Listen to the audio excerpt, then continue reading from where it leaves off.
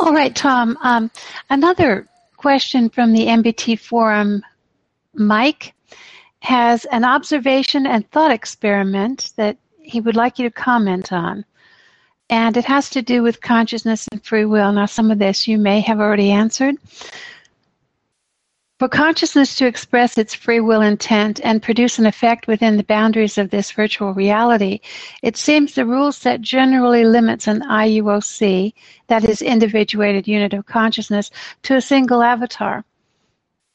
From the viewpoint of the little picture, it should then appear that this avatar produces effects in the virtual reality that can be traced back to a cause without a cause.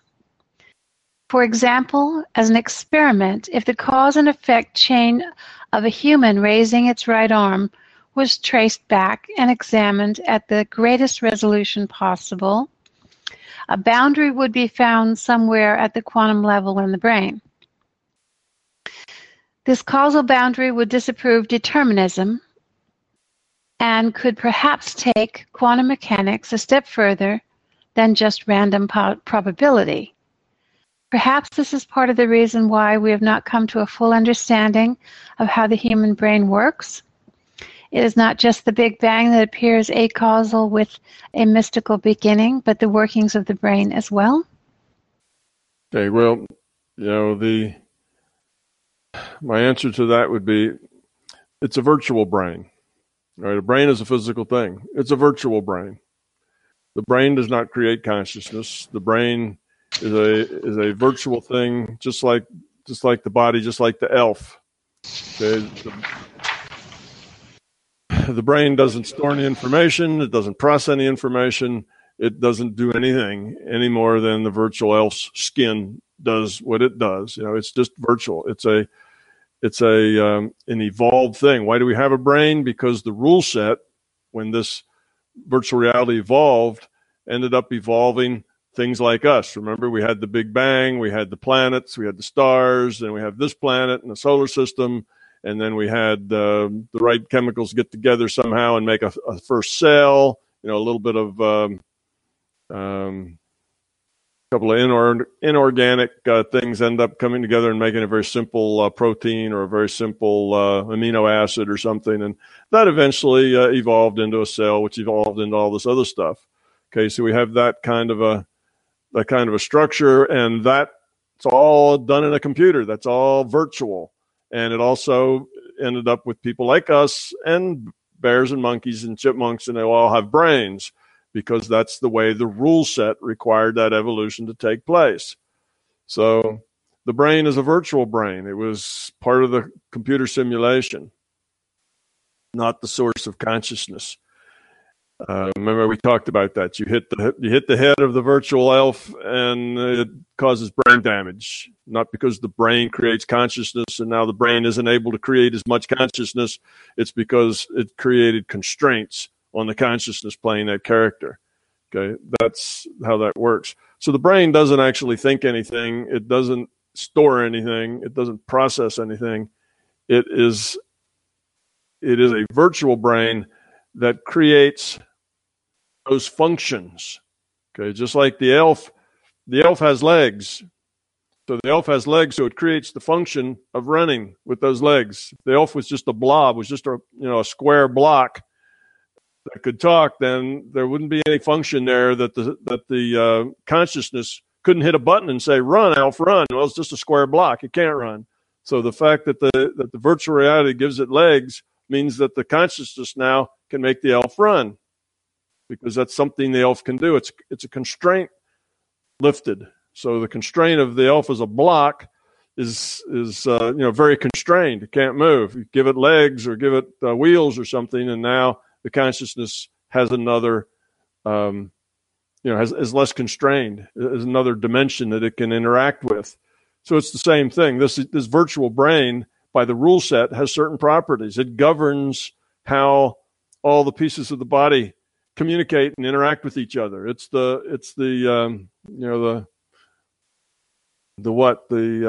leader, the executive decision maker, or whatever. That's the function it has in this virtual computed reality. And because it has that function, then the consciousness playing it gets to play with those functions. See? So it makes, that's the way that works. I think this question kind of assumed that this brain was doing all kinds of marvelous things that we don't understand, and that, the brain's just virtual brain. And yes, it's true that if you take anything in the physical world and work it down to the limits of its resolution, that would be very interesting, because then you'd find pixels. You see, if you could get down to the resolution, you'll find pixels. You'd find that our world's made up of these little pieces, just like if you look into your computer screen closely enough, you'd find that it's not what it seems to us when we look at it at our macro level, that it's just a bunch of little dots of light. And that's all it is. Lots of little dots of different colored light makes up the screen. But we interpret all those dots of light the way we've learned to interpret things. So that would be a good thing, to get down to the pixel level of our virtual reality. And then you could look at the pixels. And then if you could somehow even get a little lower than that, which probably is an oxymoron, you could then see the distance between the pixels.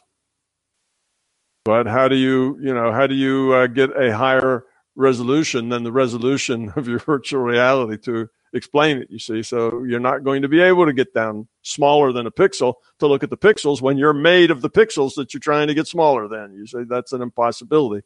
That's like talking with Lawrence. You see, you just can't get to there from here. You can't, if you're made up of pixels, you can't get smaller than a pixel, because it's what pixels make you up. So, these are some problems that are really hard to solve. How do you get to the point where you can look between the pixels? Well, you can't if you're part of that virtual reality that's made up of the pixels. You'll never get that far. So you'll never get to that resolution. You don't have to get outside of it to see that resolution. But if you're outside of it, then you're no longer, you're not in that virtual reality anymore. So, yeah, I think the question had brains being a little more significant than they are. Brains are no more significant than a rock or your arm or your finger. It's something in the virtual reality that sets constraints. So if there's a rock, then you have to walk around it if it's big enough. That sets a constraint. You can't walk through it. Well, that's all that rock does. It sets a constraint there.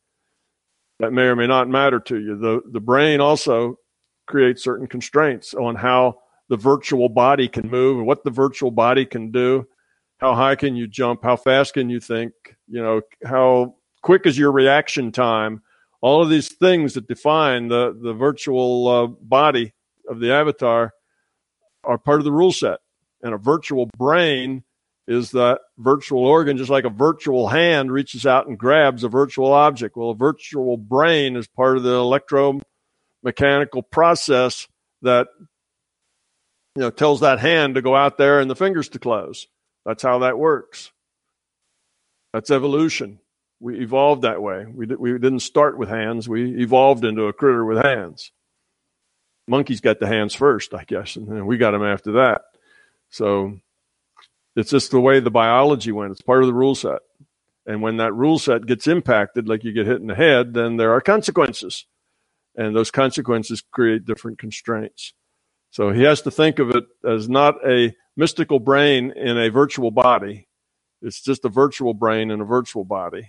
And the only thing that's doing all the thinking and analyzing and storing of information is consciousness. Either the free will awareness unit or the server is where all that's going on. The virtual is just a picture to look at, just like the elf. It's just a picture to look at. Now, if in the World of Warcraft, you took an elf, laid him on a table, and another elf had to do this, right? So you take one elf, and he lays another elf on a table and gets a knife and goes to cut open his head to see what's in there. Well, what would be in there? Well, if that was allowed by the rule set, then the programmers would have to make up something that was in there, right? They wouldn't want them to open up and just find empty space. So they'd make a brain. So now you have to have a brain. When you open up an elf's head, you'd find a brain inside. But it would just be a virtual brain. Well, the way this reality works is dig as deep as you like into it, and the system will produce something for you to see. So if you cut open the head here, what's inside? Well, what does the rule set say it has to be inside? That's what you'll see. and it'll be put in your data stream so that that's what you see. And then if you go inside that brain, and you'll find brain cells. You go inside those cells, you'll find a nucleus and membranes. And you go inside those, you'll find, what molecules. You go inside those, you'll find atoms. You go inside those, you'll find elementary particles. You go inside those, and you'll find even more elementary particles like quarks and things. And you see, you can do that. And if you get to the point where you can rip a quark apart, you'll find whatever's in there, right down to the level of the resolution of the virtual reality. Whenever you tear something apart, you're going to find something else inside that is the cause, if you will, of that part, because it's all part of the rule set. It stops when you hit the resolution limit. So that's the idea that you're not going to be able to rip a quark apart. Well, if you could, we don't know whether that's possible or not, but if you could, sure enough, this system will show you something that's in there. You won't just look inside a quark and see a black hole. You'll see something that supports that quark being the way it is, because the system is built up out of the logical inferences from the rule set. And we only have a tiny subset of that rule set that we understand now as our science. So I think, and maybe they created a reality that doesn't get down to smaller particles in the quark. It's possible, but that's probably lazy, because they've got a whole lot more resolution yet to go that's smaller than that. So that's I answered the question by saying the brain really is just a virtual brain, doesn't do anything. All the things that people think the brain does are things that consciousness does. The brain is what creates the constraints that limit consciousness of what it can do. How much can it think? How many thoughts can it keep in its head at once? All those things are the consciousness, and it's limited by the rule set that creates the virtual brain through evolution. Okay, Tom, the next questions are on the dream reality. One from Joe, our physicist, and a couple from your MBT forum users. And Lawrence also, we'll follow that. Lawrence also has a question on the afterlife and the larger consciousness system that has to do with dream reality. So I'll read you these three questions first, and then maybe Lawrence, if you don't answer some of the things that he has in here, maybe he can ask his questions. Okay. So the first one from Joe, our physicist: some dreams appear to be metaphors for things that we have not resolved in our waking lives. Conscious participation in some dreams presents significant opportunities for growth and evolution. Perhaps some out-of-body experiences may be incorrectly described by some as dreams.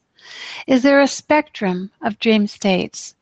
We all spend a significant fraction of our PMR lives in dream states, and even if it appears that many animals also experience the dream state. Could you please comment on the role of dreams in our lives and their significance in the context of presenting opportunities to improve the quality of consciousness? Yeah, well, he's got it right. It's just the way it works. We, as chunks of consciousness, and our mission is to grow up through our choices, which means through our experiences. We get to experience in multiple virtual realities. So we have this one we call our physical universe, and here we are experiencing in this one, but we also have a dream reality that we experience in, just the same. And it's no different. It's just a different virtual reality, and we get a different data stream. So we're getting this physical matter reality universe data stream, and here we are interacting, talking over the internet together in this physical reality. So that's functions going on here. But when we dream, we let that data stream go, and we get another data stream. But we do the same thing. What do? We make choices, we interact, and we grow the quality of our consciousness based on those choices and those interactions. So we're just doing the same thing in different virtual realities. So why have two? Why not just have the one? Well, the dream virtual reality allows us to do things very dramatically that we wouldn't want to have to experience here, because here there's lots of feedback. Here there's continuity. Here you don't just jump into situations and jump out. Here, there's a lot of consequences. You see, that's the point of this physical reality, is to give us consequences, give us feedback. Well, that's good, but if what you really want to know is how would I react if I were in a 6-story building and realized that it was on fire, and that most of the people didn't know that it was on fire. Would I run out to save myself, or would I go try to tell as many people as I could, or what would I do? What are the choices? Well, there's a lot of consequences to that, doing it in this reality, you see. But in a dream reality, you can just be thrown into that situation. Pop, there you are. You're in the building. Oh, no, there's a fire. What am I going to do? And you have to make choices. But those choices are free will choices that you make, and they can help you grow or not grow. You can evolve or de-evolve based on them. So it's the same thing. But now you get these dramatic situations. Oh, there I am. Oh, no, a 6-headed monster with teeth. He's going to eat me. What do I do? Do I try to make friends? Do I run away? Do I fight? Do I draw my gun? How do I react to this? Well, you wouldn't want to do that here, you see, because that doesn't happen here.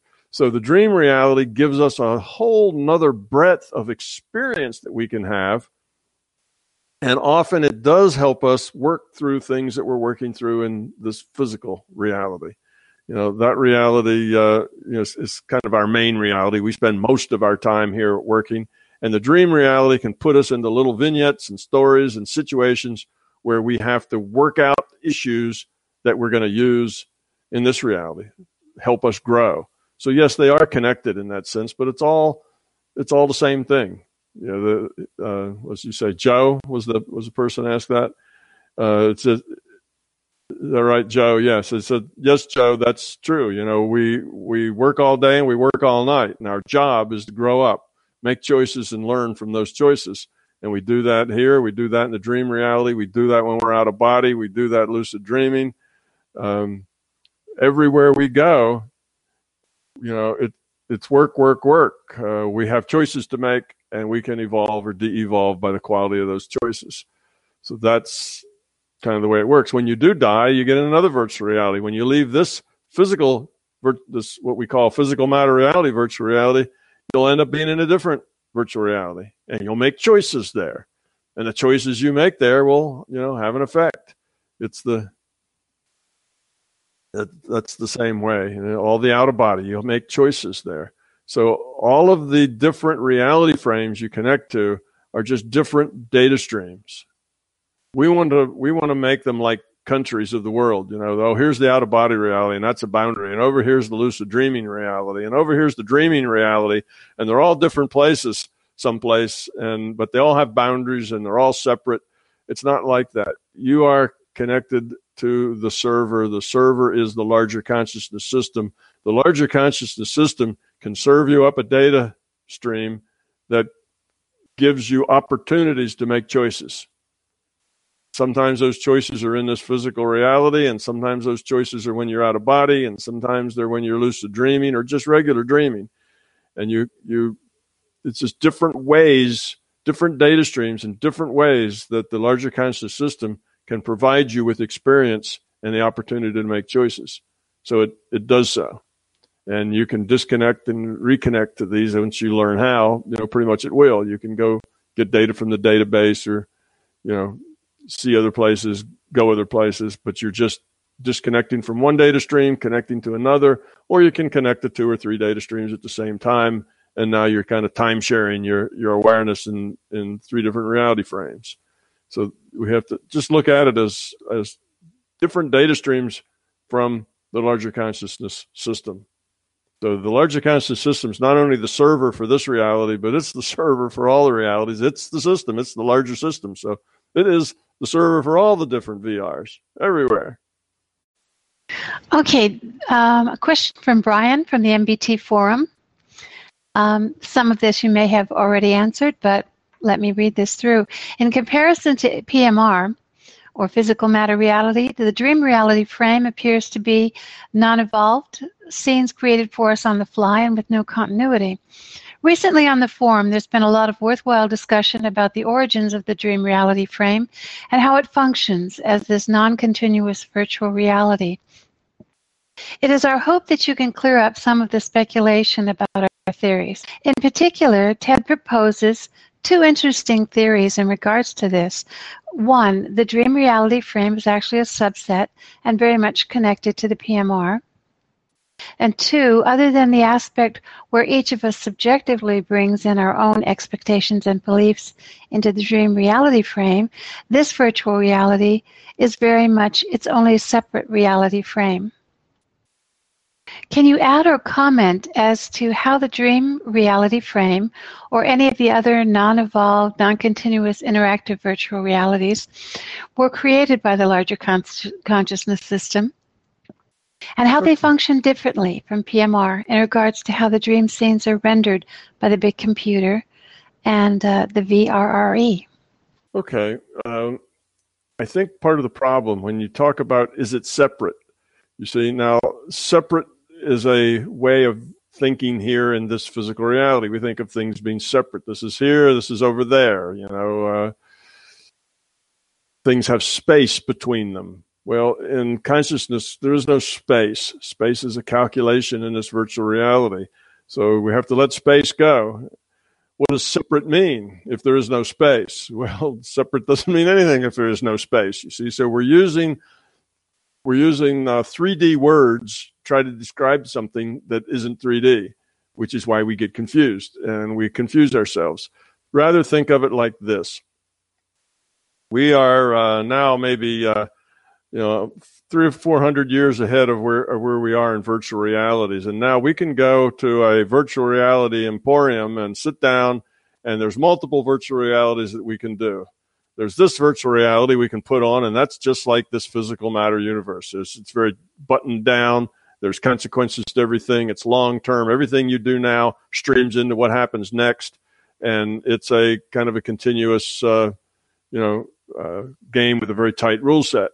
And then there's this other virtual reality that, you just make up, you get these kind of random stories or things that just happen. Sometimes they're trivial, sometimes they're not. And, it doesn't, like he says, it just starts and stops and ends and it doesn't seem to have much continuity or make a lot of sense sometimes. But it seems to be tied into what you're experiencing here because the little vignettes and you get in the burning house because you're working on here, making decisions about, your self-importance as opposed to other people. And that's something you're working on. So you get this little thing about you're in a burning building to help make you make decisions. That's a real dramatic instance of what do. You see, it's not the subtle kind of gray area, hard thing that we've got here to deal with. It's just a real stark choice to make. Whereas we can confuse ourselves with all the subtleties of the choices we have in this physical reality. So it gives you some practice doing that. So they're all related. Now think of it that as you go to this reality, you don't have to just stay in one. You can go strap yourself onto the platform, put the helmet over your head, all the pressure points on you so you can feel touch and motion and the little smell machine that gives you odors and taste and all this stuff is done. It's a really good virtual reality. And so you're in there for a while. You're doing the slogging through the high, I should say high resolution, complex rule set kind of a virtual reality. And then just so you don't get bored, every once in a while, every 16 hours, you get 8 hours worth of realities where they on and off just jump around and let you practice things that you need to know.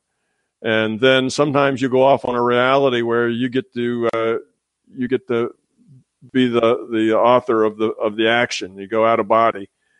You see, so all these are possible for you. And they found out through a lot of study that about 16 hours in this physical reality is about enough.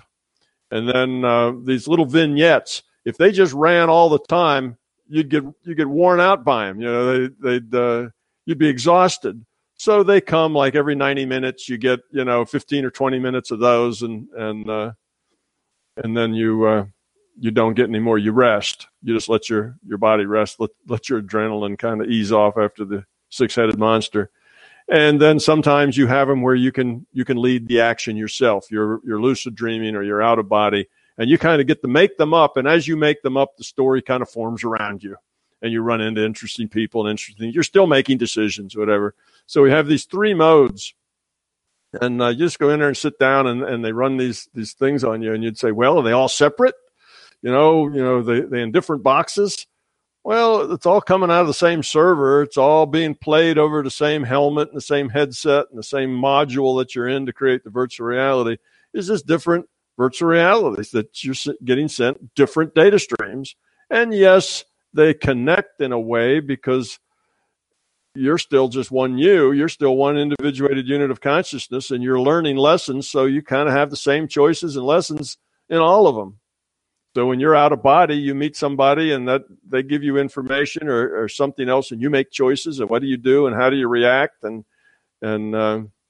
there maybe you meet a monster there, or maybe you have friends there or whatever. So, but you're making choices, you're interacting, you're giving and taking, and it's the same all over. So it's just a nice mix that gives you the opportunity to grow up with a lot of different virtual realities giving you different things. So to say, well, they're separate.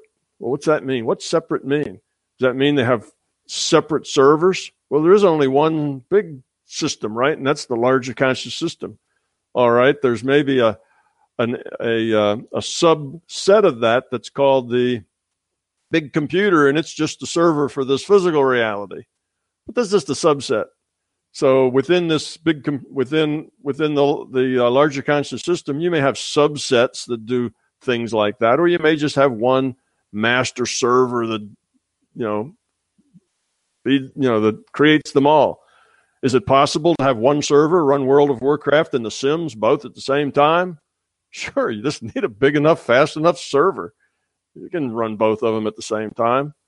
So I'd say don't worry about trying to slice and dice it into, how separate they are, what the boundaries are between them, that sort of thing. Just see it as all one thing.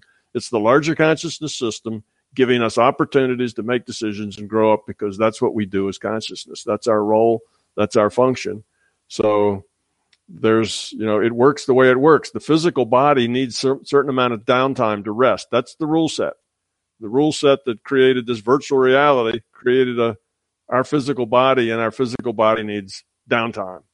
It needs rest for all the byproducts, the toxic byproducts of physical processes of our metabolism have to be dealt with.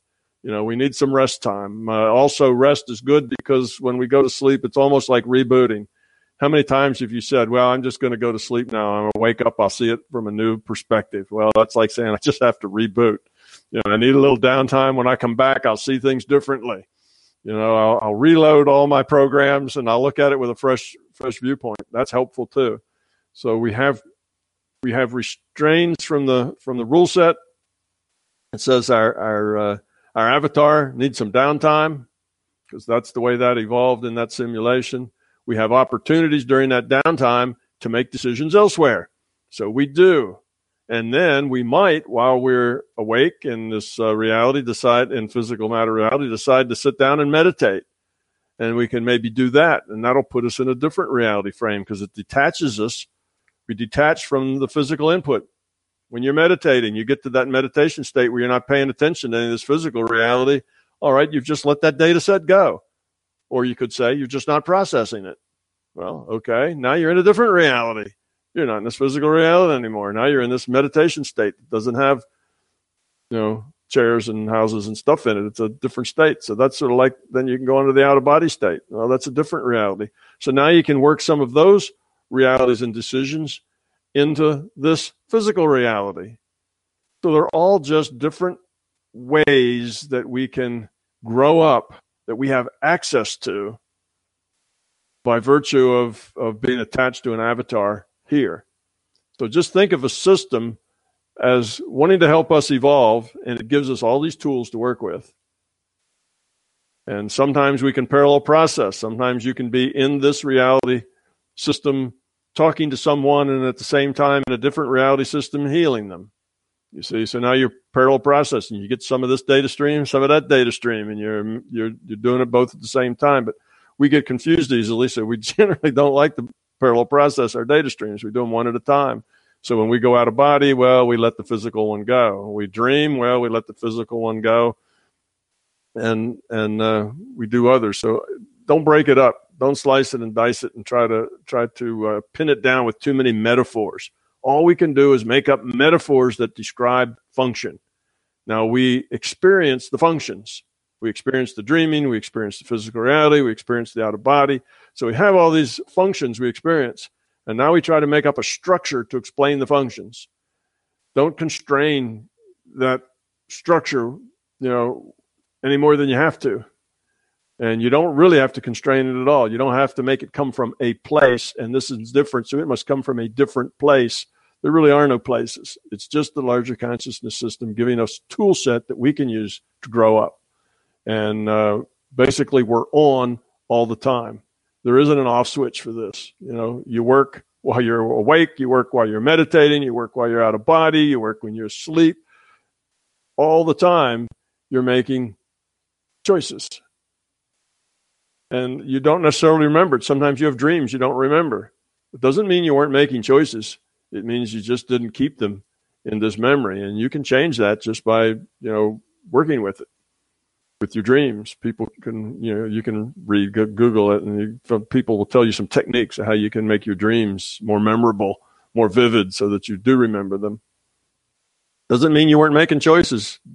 Some people say, I never dream. Well, everybody dreams.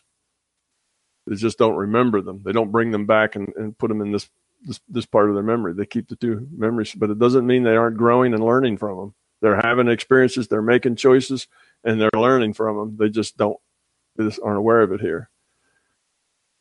So, yeah, I'd say you're overthinking the problem there, and trying to put too many constraints that are unnecessary in describing the function.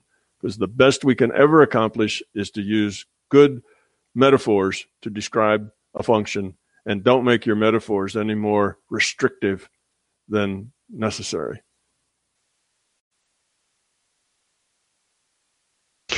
Okay, Tom, the next question is also from an MBT forum user. It's Dave, and he's been analyzing and studying dreams for over 40 years.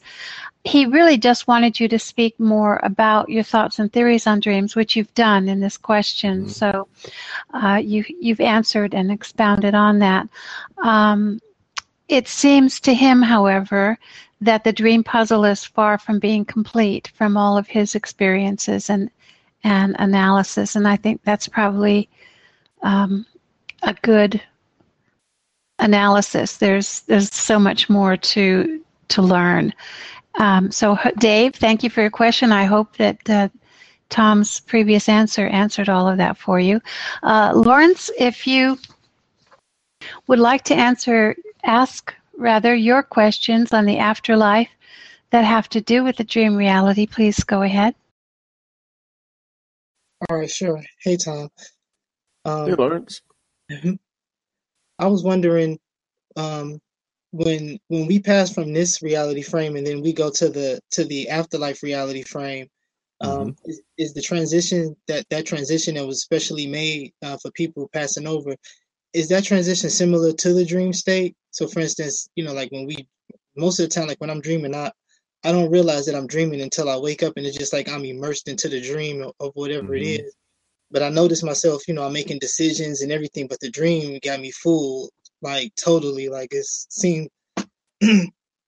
Once I wake up, I know that it was a dream, and that I'm now in more transition. But while I'm in it, it's like I still have my memories, because sometimes when in the dream, I'm explaining like stuff about consciousness and like stuff that I'm learning. Sure. It's because you're the same consciousness. You're the same consciousness in the dream, in that reality, as you are in the physical reality. So you have all the same memory, but it's a little different. It's somewhere in between, like a dream state. It's not quite as jumpy and random as a dream state, because you can be in a dream and you can be doing anything, and then flash, you're in something totally different. It can change dramatically sometimes. And in the virtual reality that you call afterlife, it's kind of the virtual reality we wake up in after we die in this physical reality. It's not as mercurial which means it's jumpy. It doesn't jump around as much as dreaming does. It's more stable than that, but it's not as solid and doesn't have as strong a rule set as this does. It's not like it's entirely physical. Just like the dream, it seems physical when you're in it. There are people and places to go and buildings and chairs to sit in, and it seems very physical. But you notice, just like a dream, it tends to be very light and airy, in its physicalness. You can turn around. You can turn around and something's different there. You may be in this place and you walked into a building, and then when you walk out, it's different. It's like now you're at the seashore or something. So things can change there, but it's not as changeable as dreams. It's somewhere in between the two. But things kind of come and go as you need them. So when you first get there and you're a little stressed about the transition and what's going on and where am I and what's going on, it's busier then.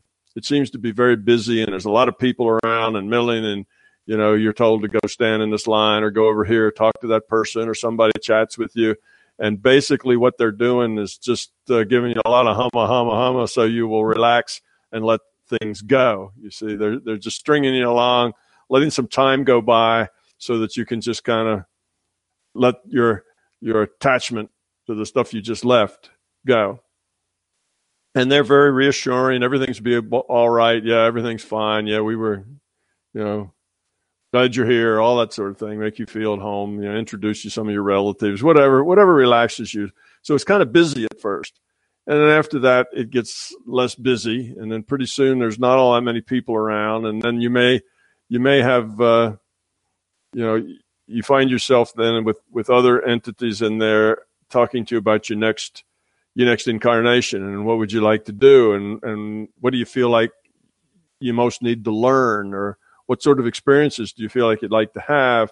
And you'll talk to them, and they'll point things out, and they'll say, well, maybe you should do this, or you really need to work on that. And you can agree, you can argue with them, and you can say, no, I don't want to do anything. I'm just out of here. I'm done. That last time was just a real pain. I don't want to do that anymore. So they'll let you go. But what happens is you get bored.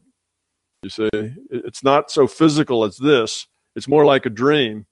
Well, if you were just in a dream and it just, was boring, nothing was happening, pretty soon it's like you need to go somewhere else. You need to do something. So even the people who say, no, I don't want to go back, they get bored and they say, okay, what's next? Let's work on that. So then you can do things. It depends on the level you are. If you're a little more evolved, you tend to do a life review. You look at what you've done, mistakes you've made, kind of get up in your mind what you need to work on and how you need to work on it, and get those things done. And then you go back, you find an avatar that's kind of picked out as being suitable for the things you want to do. And there you go. The system usually picks that avatar out for you. You don't get involved in the mechanics of that. It's just, you kind of say what it is you'd like and what you think would be good, and you kind of get an avatar, and there you are. Somebody's birthing you and slapping you on the butt, and you start all over having to figure out what ends up. Right. So that's kind of the way it is, but it's not really like, well, when you're in that afterlife, you get bored, you can get on the bus and take a ride downtown and shoot some pool and hang out with the guys. It's not all that. It starts out being social, but then it narrows down pretty quickly to you and maybe a few, and then maybe just you. And now you're on your own, and they want to, and you always have somebody say, well, you ready to go on? You're ready to get back in the game? And eventually you'll say yes, because otherwise there's no, you're just there. So so it's more dreamlike than this reality, but it's not as jumpy around as a dream. Right. Is it the same me that's making the choice in my dream state? So like in that state, can I still talk to myself like, oh, this isn't right? Or, yes, absolutely. Yeah, absolutely. You have an awareness, you have free will, and you can make choices. You can talk to yourself, you can think and assess and weigh. And you are still, you still have that kind of connection with your consciousness, if you will. So here you are, a consciousness, and you're done with this one. Let's say you get plugged in now to the transition state. And the transition state, then you kind of decide what you want to do next, and then you get plugged back into the physical matter reality state. So you as this consciousness, you just keep right on trucking. So you're just moving from this virtual reality to that virtual reality back to the first virtual reality. But you need a transition, because otherwise it would be kind of strange that suddenly you're an old man, with cancer, and the next you're a baby. You see, you need a little transition there to kind of focus on what you're going to do. So so you just go to another virtual reality for a while, do a little transition, and then you go back.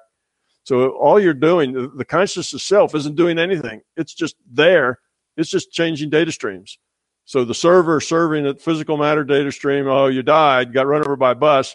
All right, now we better start serving you, the transition data stream. All right, now we're ready to serve you the physical matter reality data stream again. But when you get that physical matter reality data stream the second time, now you're an infant. Right. So then you start over. Right. Is this sort of like if let's say that you're going to enter this transition reality frame once you pass, and so let's say when that happens, will you yourself, like you being you yourself, when you're there, know it, like have it now, like, oh, all right, I'm here, I know what to, I know what to do. Yes, you can. And not only that, if that's your case, the transition is really simple. You know where you are, it's a transition, and right away you go to, well, let's figure out what I'm going to do next. You don't have to meet and greet. You don't have to stand in line. You don't need all that relaxing stuff. You don't have to be convinced that you need to have another cycle. You just, you're in and out. So it's like you go straight to where you need to go to get the next experience. If you're good with that. Now you may want to spend some time reviewing the old one, because there's lessons to be learned there, and you can review the old experience and you can see things, because sometimes your experience will surprise you. Sometimes you don't think that you were the way you were, because you just don't see it yourself, and having that pointed out to you can be helpful. So you go right to that process where now you're in processing to your next experience packet. You don't need the rest of the fluff and stuff. So yeah, the amount of fluffy stuff you need just depends on how much of that it takes you to get refocused. If you already know what you're doing, then you don't need all that. You just start right into the next thing. Can you pick? Well, it'll be continuous. For you, it's continuous. You die here. Well, you're a consciousness, or you are aware, and then, you're aware someplace else. So it's not like you have this, an hour of darkness to wait between them or anything. You're in one reality to the other. One data stream stops, the other data stream starts up. If you're very, like, let's say, like for me, like I'm very attached to my music, and I know that, like I'm working on it, and I'm working on like becoming something special and stuff like that. I have like really good material. So let's just say that, like if you really have something that you personally like tell yourself like this, I want to do this, and I don't want to stop, not even this lifetime. And so like when you're in the transition state, could one say, like, for instance, myself say like, I want to continue doing music. Because I want to, finish doing this. So like I want my priorities just like this lifetime was to do music. Oh, yeah, wow. you can do that, because what happens is what you're saying, you see, is not just I like to do it because it's fun, but you're saying I get a lot out of this music. It helps me grow. There's a dimension of me that grows and evolves out of my connection with music. So it's a good tool for me. So music is a tool that I can use to grow with. It makes my world bigger. And that's true, you see. So then why wouldn't music be a good tool the next time? You say, I like this tool. It's working for me. I want to keep with it. All right. So you would probably be put in a situation where you may come in with an interest in music. You'd be one of these people who learns to play the piano at 5 years old, just because you want to. So you'd come in with this interest in music. That'd just be the way it would be, because you'd have a proclivity toward that. Right. Why is this so hard then to remember your past life? Because I'm always thinking like that I'm gonna one day figure it out, because it's always in my mind, like, who was I? Like I know that I was somebody, but I just don't know who. And it's just like I know that you said like when we pass on, like our memories fade away.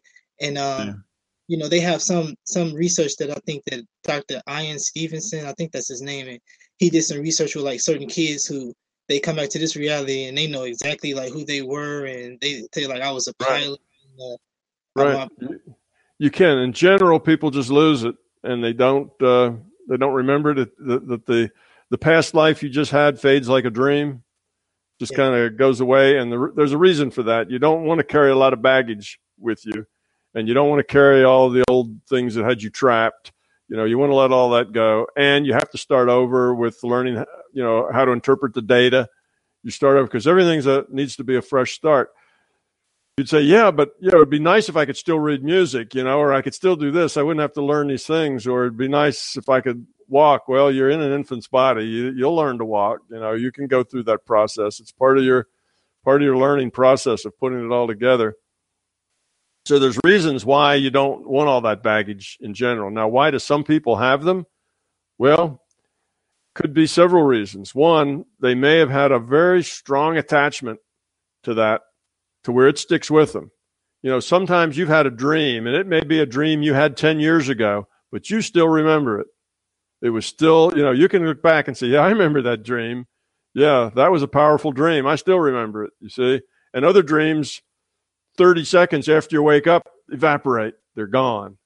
So it's the same way. If there's something you're really strongly attached to, you may bring that through with you. Most people, that's not the case. Most people, it was just life and things happen, and mostly your dreams disappear quickly. Within minutes, they're gone. If you don't write them down, or you don't talk about them, or you don't start working with them to bring them into this reality by doing something. If you talk about them, that kind of keeps them around, and you can get them into this reality. If you write them down, you can remember it. But if you don't do any of that stuff, they just evaporate. So that's kind of the way it is when you cross over. Most of your stuff just evaporates because it's just baggage. You don't need all that. But if there's something you're strongly attached to, you might carry that forward. Something you can use. Now, if what you were attached to was your child, or your lover, or your mom and dad, or something like that, that probably won't last for a long time, because it's no longer, that attachment's not really functional so much in the next reality. Whereas a thing about music could be real functional. So that would be easier to bring with you. Now, knowing that you were an airplane pilot in World War I, well, that may be something was really an amazing thing. Maybe you got shot down, which made it a very big impression on you, whereas if you didn't get shot down, you might not have remembered it. But because you got shot down and you remember those terrifying minutes as you fell out of the air, that may make such an impression on you that you bring that with you. Or it may be that you're just an example to other people that reality is larger than they think, that reality is more than this physical. So here you are, and you're 5 years old, and you can explain all the details about this plane you flew, and who you were and your name and all this kind of stuff. And maybe you just keep that memory because that helps other people get a bigger picture. So it may just be something you're sent in with as a kind of plant the seed for other people. It may not really mean that much to you, but you're just carrying that seed. So there could be lots of reasons why that happens, but typically it doesn't. But your thing with music, that's likely. Look at some of the guys who were the really big giants in music. They came in musical, right? They were performing, they were learning, they were good at their instruments almost as toddlers. They were interested from birth almost. Well, that's probably because they've been doing that for a while. That probably didn't just come up as a random draw. Right. So, wow, thank you so much. That was great. I appreciate that. Yeah, you're welcome. Okay, Tom, there were a couple of questions that Pally had left over from previous times that didn't get to be answered. What, in your opinion, is the most useful way to perceive one's own ego to grow up? For example, ignore it and just focus on fears, to see it as an enemy, or as a useful helper, or even as a tool to reach enlightenment, which gives us the opportunity to notice some areas where improvement may be needed. Okay, let me answer that one first. I think the best way to find your ego is to look for feelings of negativity. Look for dissatisfaction, unhappiness, anger, yes, fear, but, what else can I say? Anxiety, that kind of thing. Upset. Whenever you're having these kind of feelings that are negative, because most people have feelings like that all the time. It's not like a rare thing. Like they have to go for months, to have a feeling of being upset or angry or whatever. Most of those you'll find are attached to a fear. So use that. That's an ego expression of the I'm upset. Oh, how dare you do that to me? How dare you this or that, or why didn't you do this, or why didn't you do that, or angry at yourself maybe too. But it's your ego is finding that things aren't working out the way you want, so it gets upset. And that ego is attached to a fear. So take the negative things we find in our life, the things that are not pleasant, that are kind of unhappy stuff, and find out, why do I choose to feel that? Because you first take responsibility for what you feel. If you're angry, don't say so-and-so made me angry. Realize that I choose to be angry. So-and-so did what they did, and I choose to react to that with anger. Why did I choose anger? Why didn't I choose something else? Well, that'll take you back to a fear. You chose anger because of a fear that you have. It's resonating with some fear. So I'd say use your ego. Your ego will get you in trouble and make you feel bad and negative things, and then you can be aware of that, trace it back to the fear, then try to get rid of the fear. So ego is the way you are, and you can use it as a tool to find your fears. That would kind of my answer to that. Okay, and he goes on to ask also, from what I can tell, people with depression cannot stop thinking about their suffering. Can it be that depression will disappear if we manage to stop using the intellect and learn to mentally relax? Could you share how the usage of intellect in you as you were gradually dropping your ego, how it changed? Sure. It's true. Depression is generally, it's negativity feeding on itself. So you get in a downward spiral. If something happens that upsets you and bothers you, then you think about it. And the more you think about it, the less friendly and receptive you are, because you're mulling over this terrible thing that happened to you.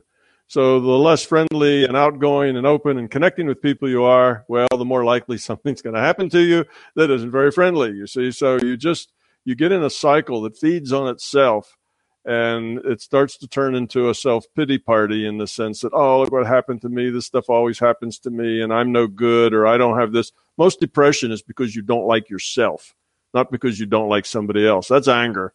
When you don't like yourself, that's depression.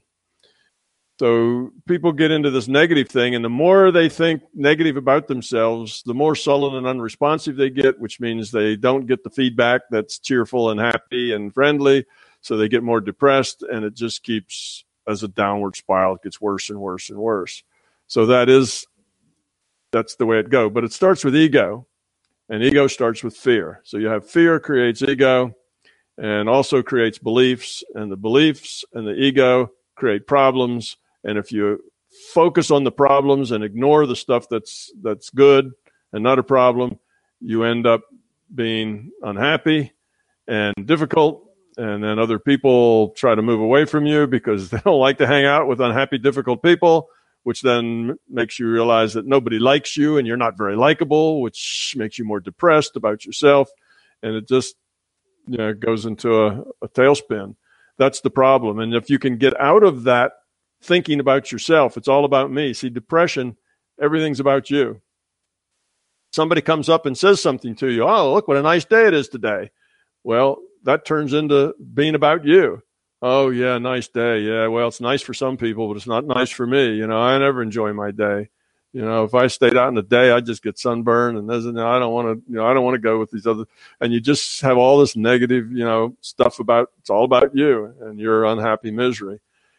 So yes, it's a problem. If you can fix that, if you can get that intellect off that subject of how miserable you are and the self-pity and how you're suffering, then you can maybe climb out of that depression.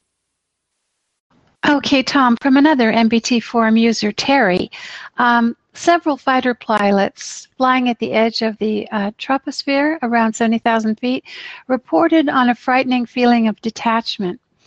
The reported feelings varied from peaceful to totally euphoric, and the experiences were labeled as the break-off phenomenon. Out of 137 high-altitude pilots that were questioned, 1/3 has this experience. This phenomenon is not related to lack of oxygen, since all the pilots were in pressurized environments. My questions are, how does gravity or lack of gravity affect consciousness? Is gravity only a phenomenon related to the PMR rule set? Is it in fact gravity that's at work here? I do remember, I want to comment that Dr. Edgar Mitchell, founder of IONS, who was an astronaut on the Apollo 14 mission, experienced something similar to this. It was more of a spiritual feeling. But can you comment on this question from Terry? Sure. I'd say gravity has nothing to do with it. Gravity is a physical thing. It's part of the rule set. It's part of the fundamental things that are given that makes this makes that plasma do what it does to form this reality. So gravity is a physical thing, has only to do with the rule set in this physical reality, and has nothing to do with consciousness, which exists in a totally separate reality. So what is going on, I believe, and why Edgar Mitchell and others kind of have this spiritual experience, this wow, this expansive kind of feeling, is perspective. From 70,000 feet, you have a heck of a view. You get a lot of perspective. When you're that high, you probably just see stars. You're outside most of the atmosphere, and instead of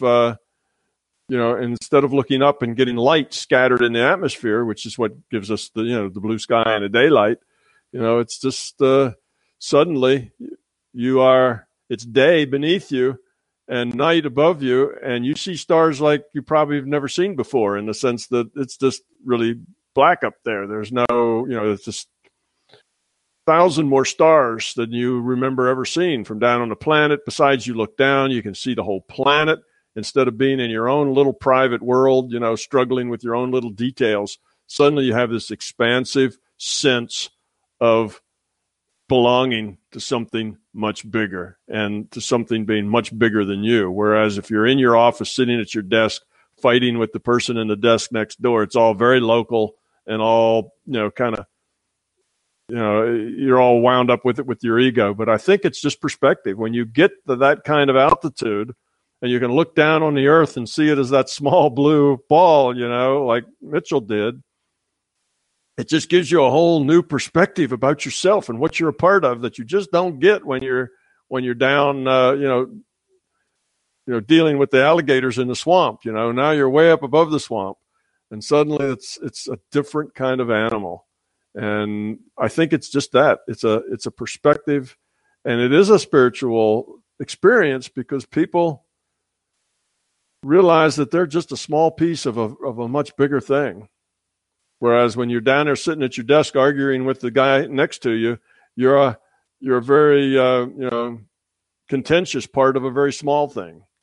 So it gets you up above all that smallness and that contention. And I think people just see that, and it's an oh wow.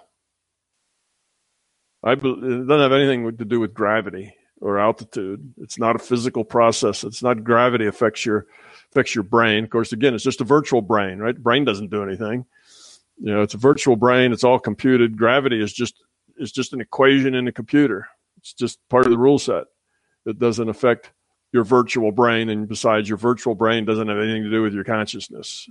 So those ideas have to do with kind of a materialistic viewpoint.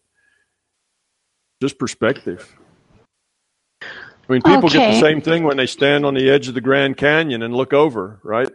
They get the same kind of thing when you go up in the Space Needle and look over a city. That's why people like to climb up mountains, so they can look at the view, because the view has some kind of, wow, look at that, because suddenly you see yourself as part of a bigger picture. So I think that's what it is, except it's that on steroids, because now your view is from 70,000 feet, not 7,000 feet, and that makes a big difference. All right, thank you. Another question from the MBT forum from Birgitta. She is an expressive arts therapist. Her question is on the feeling of fear. I used to think that feeling of fear was a way we navigated in the world, sort of the tool set, sensing, feeling, thinking. Like I sense pain, but I do not have it to stay in pain. I think, but I don't have to believe in my thoughts. I fear, but I can act courageously. If you meet an entity that has high entropy, how do you know whether to step back or to proceed? Do you just register and decide with no feelings involved? I'm used to dealing with fear. I'm used to working with that as expressive arts.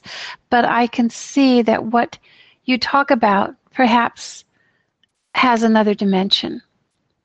Can you comment on that?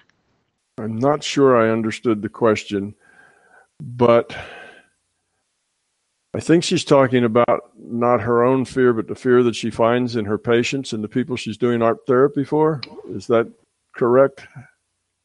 Can help me in how you read that. Yeah.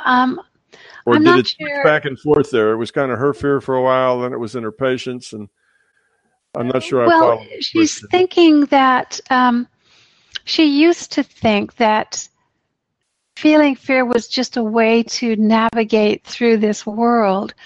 And she's really kind of asking, how do you know what to do when you meet an entropy that has an entity, that has high entropy? Do you step back? How do you deal with it? How do you deal with it in a way that is not fearful? Okay. I think. Okay, I get that now. If that's the case, then what she's confusing is fear and, well, we say rationality. You know, fear is never rational. And some people will say, oh, yeah, it is. Fear is rational. You know, if you meet a bear in the woods, you know, it's rational to be afraid. Well, no, fear is never helpful. Let me put it that way. It's never a rational response to a problem. If you meet a bear in the woods and you're fearful, you're more likely to be hurt by that bear than if you're not. If you're not fearful, you will think, you'll use your head, you'll reach for your pepper spray, you'll back up, you will, you know, keep eye contact or avoid eye contact, whatever they tell you to do. There's things that you can do that will raise the probability of your survival of that. If you're fearful, then you're lost, because then what you'll do is turn around and run. And then, of course, the bear sees something running, and he's going to chase it just like a dog. So then you're in big trouble. So fear is not the point. It's not that you see a bear, you should be afraid. No, you see a bear, you need not to be afraid.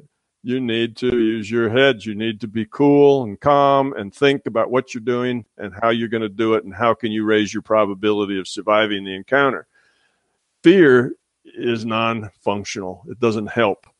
So a lot of people kind of depend on their fear. Oh, I'm afraid of whatever, so I stay away from, I'm afraid of what? I'm afraid of being stung by a bee because I'm allergic to it, so I don't go around bees. That's not because of fear. You don't go around bees because you're not stupid. If you are, if you will die from a bee sting because you're severely allergic, then not going around bees isn't a fear reaction. It's a reaction of being rational. It's a rational reaction. It's a decision that makes sense. So, don't go out in the woods because there's bears in the woods. Well, that's, if there's been a grizzly bears in the woods that have been violent and, been after people, then don't go in the woods. It isn't because you're afraid. It's because you're not dumb. See, so don't confuse rationality with fear. people shouldn't be running their lives based on fear. They run their lives based on their rationality. And if they're fearless, they can apply that rationality so much better than if they're fearful. Because if they're fearful, their mind will be clouded and their reactions are likely to be, not very clever, because fear isn't a very clever thing. Fear is at the gut. Your mind stops working. You fight or flight. And if you're in front of something that chases things that run, then flight is just not the right choice, you see. And fight isn't the right choice either. You need to find something else to do between those two.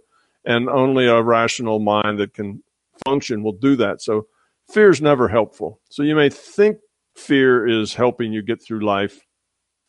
It should be that fear is hurting you, making it harder for you to get through life, and that your rationality is helping you get through life. So you meet somebody and you see that they're a very negative person. They may be violent. They may be this. You don't walk away from them and get away because they frighten you. Well, you might, but that's only one reason. But that, again, any predator sees fear in you, smells fear on you, you become prey to that predator. So the fear, again, is a problem. So you see somebody that looks scary. Instead of being afraid, what you do is you decide, shall I approach? Shall I just walk backwards? Shall I go to the other side of the street? Shall I run? Shall I, call for help? You have choices. You have all kinds of things you can do. Or shall I remember next time not to walk down this dark alley for the shortcut? I'll take the long way around. That's, where the streetlights are, and learn something. But that's a rational mind. A fearful mind's not rational. So my thought is that she probably didn't run her life out of fear, and fear wasn't really helping. She was being rational, and fear really was a problem. But if her rational mind overcomes the fear, then she gets by. And how do you approach people or things that are scary without fear? It doesn't mean you approach them willy-nilly. Like, well, I'm not, I have no fear, therefore I'll go in the woods and, I see that grizzly bear, I'll just walk and slap him in the face because I don't fear anything. Well, that's not fear. That's not being fearless. That's being stupid. You see, there's a difference. Fearless and stupid are not the same thing. If you're fearless, you also have a brain and you can be thoughtful. And no, you don't slap the grizzly bear in the face. That's not what a fearless person does. A fearless person knows how to deal with that threatening situation and deals with it as best they can. A frightened person doesn't deal with anything. They're just frightened. They just freak out, and whatever happens, happens. They probably end up as barefooted. So that's it. So it's fearless doesn't mean stupid. And a lot of people make that mistake. They say, well, if you're fearless, why don't you go jump off the building? And well, it's because I'm not stupid. All right. I think we got the context of her question right. She says, normally I can see that what you talk about perhaps has another dimension. And of course, that's just what you've said. I believe you've answered that. The next question comes from Shaw, and it has to do with anxiety in achieving successful results, such as maybe an out-of-body experience or healing. Have you ever gotten a feeling of tension or anxiety after achieving a result? And how did you deal with that? Sometimes he feels a sense of anxiety or being overwhelmed at the thought of, and that thought, he worries that what he has achieved will come crashing down immediately. So how do you deal with that in the future so he can keep moving forward and getting results without feeling this anxiety? Okay, so he's healing someone, and then he loses confidence that he's doing anything. He starts to have anxiety about what he's doing or whether it works, that sort of thing. Well, that's a fear. So the fear is creeping into his process. It's the fear that's creating the anxiety. What he needs to do is find the source of that fear. And the source of it is probably he's afraid that it won't work. He's afraid that maybe he'll make it worse. He's afraid maybe he doesn't know what he's doing, and what if he hurts that person instead of helps them? Or he's afraid that the whole thing's foolish and he's not doing anything at all. So somewhere he has a fear of failure, a fear of not performing well, a fear of being foolish. Only he can tell what the fear is, but he'll have a fear, and that fear then is kind of crashing in on him at the end of his process of doing the healing. He needs to deal with the fear. Find the root of it and just let it go.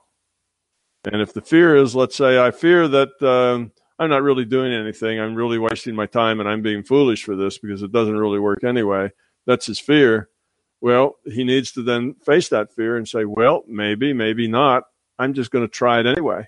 Maybe I am being foolish. And if I am, I'll accept that. If I learn later that I've been a fool all this time, I'll accept that. At least I tried, I gave it a try to see how it would work. And here are my conclusions. I accept that being foolish is okay. That's the result of reaching out and trying to do something different. Sometimes you'll act foolish, or you'll seem foolish, or you'll look foolish. You have to accept that. Otherwise, you're afraid to reach out and try something different. So the point there is to find the fear and get rid of it so that, and you don't have to convince yourself, oh, this is true and right. And certainly I'm not being foolish. That's the wrong approach. The right approach is to find the fear and say, well, it's okay. If it turn out later that all my attempts at healing are foolish because this stuff doesn't work anyway, I'll accept that. I'll learn something and I'll go on. But I'm not going to jump to that conclusion. I'm going to do the experiment and see what the answer is. See, that's open-minded skepticism. And if you have that, then you probably won't have this thing that crashes at the end. So find the fear, let the fear go, accept the worst, and then go on anyway. Don't be afraid to make mistakes or to look foolish. Find out. Might turn out that you're not foolish. You won't know unless you actually do the work. The last question I'll try to condense very quickly because I don't know how much time we have. This is from Dom on the MBT forum. He's basically asking, this is a physical brain question, I suppose, too, that you may have answered. He's asking, would it seem likely that age-related calcification of the pineal gland could affect our ability to change data streams and explore NPMR? Well, yes, and the fact that all of that is physical matter stuff from the rule set. So if the rule set says that as you get older, your brain doesn't function as well. Now, it's a virtual brain, but the rule set says that this virtual brain that has evolved in this virtual reality, right? All the biology, all the physics, all the chemistry, which means brain chemistry and brain physics and, brain, electromagnetics, all of that stuff is just calculated. It's a virtual brain. It's a calculated brain in a computer. And if the way this calculation goes, that as this entity ages, the brain begins to dysfunction or doesn't function as well, or its pineal gland gets calcified or whatever, then those changes calculated by the rule set would affect constraints on what the consciousness can get in their data stream. So that's just physical stuff. And, we know that these avatars, as they grow, they start to become more dysfunctional. Eventually they die. They don't go on forever. Why is that? Because that's the science of biology. Causes that to happen that way, right? It's the biochemistry and it's the way we are. So that's just part of the rule set. And if the rule set has your brain deteriorating, then you end up, if it deteriorates enough, I guess you end up senile. You end up, maybe if you go past that, you end up in a coma. So brain function can deteriorate, but that's a rule set function, not a consciousness function. So yes, that's true. Calcification, and I don't know about what the pineal gland may or may not have to do with going out of body. You see, going out of body is just a switch of your intent. You just change data streams with an intent. You don't, now whether that pineal gland has is a rule set connection that you can't, part of your brain can't make intents without it, but I don't think so. So the pineal gland thing is, I don't know whether that's connected to the rule set or not, whether that really has anything to do with your ability to change data streams. I don't find that changing data streams isn't hard at all. It can be done in a microsecond, and it can be done without any effort. It's such a simple thing. I don't think that depends on a pineal gland. So your ability to get out of body is just your consciousness switching data streams, which I doubt has anything to do with your brain or your pineal gland, either one. But a calcified pineal gland, just like a hit on the head with an iron pipe, can change the constraints on your consciousness. Maybe it makes your consciousness forgetful, or maybe it makes your consciousness sleep longer or something. I don't know, but rule sets does have effect on the constraints. One other question he had was there any way to reverse these pathological effects?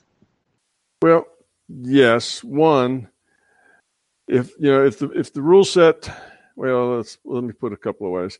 You can help these things. The rule set says that you can't jump more than 3 feet off the ground. Most of us can't jump anywhere near that far, but you can't jump more than, say, a certain distance off the ground. What can you do about that? Is there anything you can do about that pathology of not being able to jump any higher than 3 feet off the ground? Well, you can go train. You can, you can practice jumping, build up your leg muscles, lose body weight in the upper body, gain muscle in the lower body, and you can maybe become a super duper jumper. All of that has to do with your intent. You have to intend to do those things. Well, with your intent, you can change things like decalcification of your pineal gland. If that's something going on in the rule set, who measures that? There's lots of uncertainty about that. Things with lots of uncertainty you can modify with your intent. You can just change the future reality to where it's not like that. So yes, you can change those kinds of things with your intent, and you can overcome them as well with training and practice and intent. You can change a lot of things. It has what your body does according to the rule set has a lot to do with your exercise. It's a physical thing, and your nutrition. You have control over that. See, that can change the constraints that the virtual body and virtual brain have just by giving that virtual body its virtual food and its virtual nutrition, because that's all part of the equation of what happens to the avatar. So yes, you can kind of fix things like that by eating right, exercising, staying alert. They say that as far as your brain goes, it's use it or lose it. If you want your brain to stay healthy and functioning, then you have to keep thinking and using it, contemplating. And, if you sit down and watch TV all day, then your brain is going to stop working. And pretty soon, you're not going to have much capability. But that means you can't get it back. It's just harder to get back because now you no longer have the incentive to go out and work on it because you kind of gotten dull. So that's the issue about getting back. You still have to have enough intent left over that you can take control. If you lose it, but surely you can fix things like that. Particularly an illness that doesn't show.